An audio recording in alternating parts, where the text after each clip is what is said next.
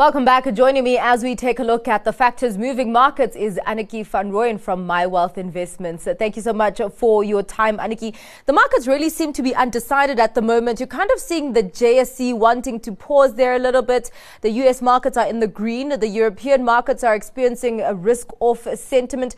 Are markets really at this point just waiting for the next big catalyst?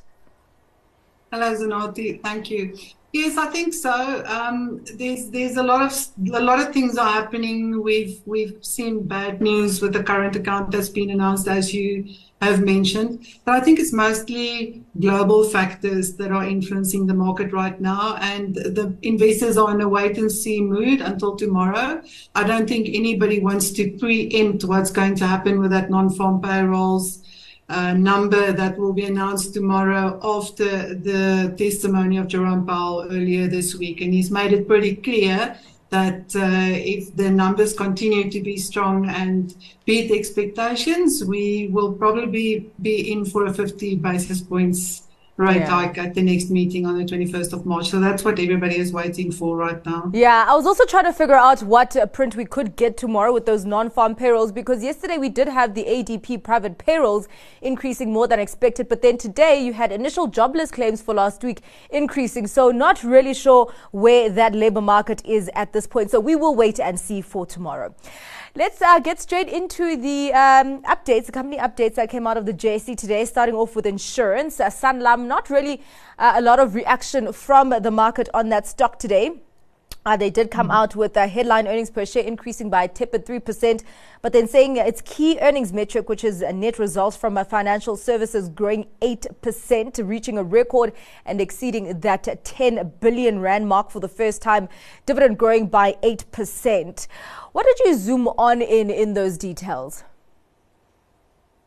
Well, Sanlam has been very active in the corporate activity space, corporate actions, and they've acquired a lot of new businesses. So obviously that has been to their advantage. And I think they, like the banks, they are also very well positioned in a post-COVID world in terms of their balance sheet and provisions and less claims to pay out in their case. So I think it's a solid result, but I think it's priced in. That share price is already up about 20% over the past year, and I think that's why you saw a muted reaction today. And I still think that longer term, Sanlam does offer very good value at these levels. They will probably focus now to bed down all these new businesses. So I think we can look forward to exciting things from Sanlam going forward. I take your point there that it's already been priced in because they have been undergoing these strategic movements for the last 3 years, and very good on them because this is a very competitive environment in a sluggish economy. So all you can do is really try to grow your revenue streams and your market share. Let's go into Standard Bank, another counter that's also in a very competitive environment. They came out with actually very good results. Headline earnings per share surging 33%, dividend climbing 38%. And they're saying that they're ahead of schedule in delivering on their 2025 commitments. Would you say that Standard Bank knocked the ball out the park? Yeah, I think that was a brilliant result. Obviously, they really are in a position to benefit from the higher interest rates. It's boosting their margins. Also, in a post-COVID world, very, very well positioned.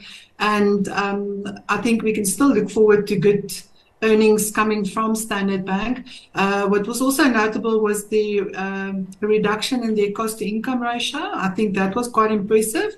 And then, of course, the turnaround in Liberty, which now falls under Standard Bank completely, also help their numbers. And I actually do think that at these levels, Standard Bank is still a buy. Yeah. Well, let's go into another bank, Capitec. They released a trading update today, and that share price was down 2%. They expect headline earnings per share for the year to climb by between 13% and 16%. That's less than a fifth. And we just spoke about Standard Bank with headline earnings per share up by a third. Nedbank yesterday up by a fifth. So is this earnings picture, this earnings growth picture that Capitec has reported on today really just reconfirming how expensive the stock is? I don't think so. Okay. I don't think so, because Capitec has always been expensive, and I actually think this pullback offers a buying opportunity. Okay. I think the disappointing number in the trading update that we've seen must come from increased competition from the retailers. You and I have discussed this on a show previously, and I think that is what's filtering through here. That's my humble opinion. Yeah. But I do think it offers an entry level. Let's check in on Northam Platinum. So they came out with 2 sets of updates today, and they updated us on the corporate action when it comes to RB Plat, saying that because Implats has withdrawn complaints against them against the takeover regulation or regulatory panel, that they can finally finalize their updated the offer that they boosted for RB Plat last year. Just the withdrawal of that complaint by Implats, does that open the door further for Implats to actually let go of the deal and let Northam take it?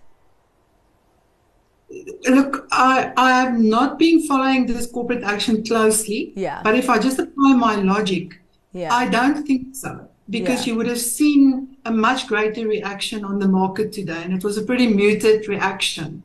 So we'll have to wait and see until there's more detail available. But based on the information that was published today, I don't think one should make that conclusion just yet. And actually, just on their results, the trading statement that they updated, seeming like they're performing better than all the other platinum miners.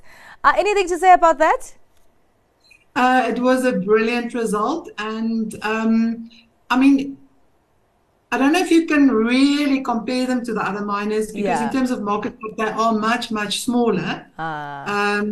But they also have that Eland's mine, which is a very nice cash generator for them. I think most investors probably prefer the other two, Amplats and Implats, because of the larger market caps. I mean, myself, I play the other two just purely because of a market cap that's larger than Northam. All right, I hear you there, Aniki. Well, let's get to your stock pick for today. Zanati, I think I'm going to go with my next tranche of Anglos at these levels. They've pulled back quite significantly along with all the other commodity stocks on the market. And I still think that I would deploy capital towards companies that are exposed to the Chinese economy that is starting to recover.